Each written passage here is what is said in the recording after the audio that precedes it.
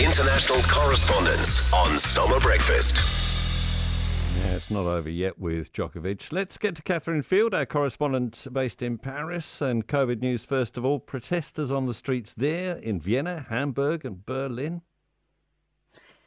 Yes, Tim, just as European governments are mulling over tighter rules in the face of this wave of Omicron, or other governments who have already put them in place, wave of demonstrations in the last few days. I mean, quick look round. We've had demonstrations here in Paris, 18,000 here in the capital. Across France, about 105,000 people protested against these plans to further restrict the rights of those who are unvaccinated.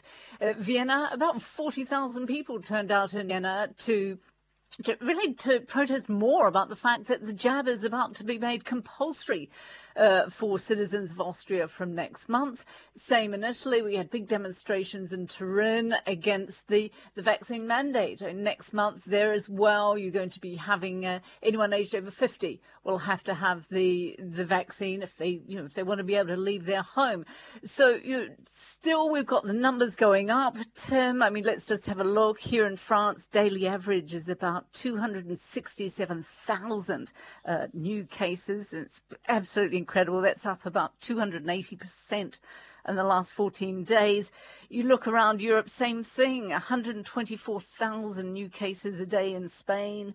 Belgium, 18,000 new cases a day. So while all this is going on, and you've also got every single expert that there is around coming up and telling us what to believe and what not to believe. The Omicron, is it less infectious? If you get infected, if you're going to be in hospital or you're not going to be in hospital, despite all that that's everywhere, still people coming out in the freezing cold and saying, look, we've got to live with COVID and we've got to take all these restrictions off people who don't want to have the jab. All right. Away from that, New Year's celebrations done and dusted now, so it's full steam ahead to the presidential elections, wall-to-wall elections.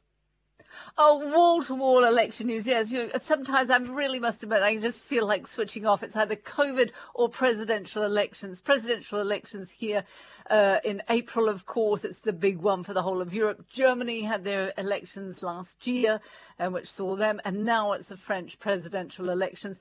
And one of the interesting things about the French presidential election is that each candidate needs to get 500 signatures, or sort of what they call sort of parrainage here. So these are 500 elected officials from at least 30 different departments around the country have to give their signature to get these people on the list to be presidential candidates. Now, for those with the big parties, the Socialists or the Republicans, centre-right, Conservatives, they actually don't have any problem. But some of these smaller and much more vocal candidates who we've been hearing a lot of lately, Eric Zemmour from the far right, Jean-Luc Mélenchon from the far left, they say they haven't been able to get their signatures. They haven't been able to do it because the big parties have ganged against them. They claim that because getting these signatures is open, it's a public thing, and people can go and see who their mayor gave their signature to, that people just aren't going to support them to be able to stand for the presidential elections.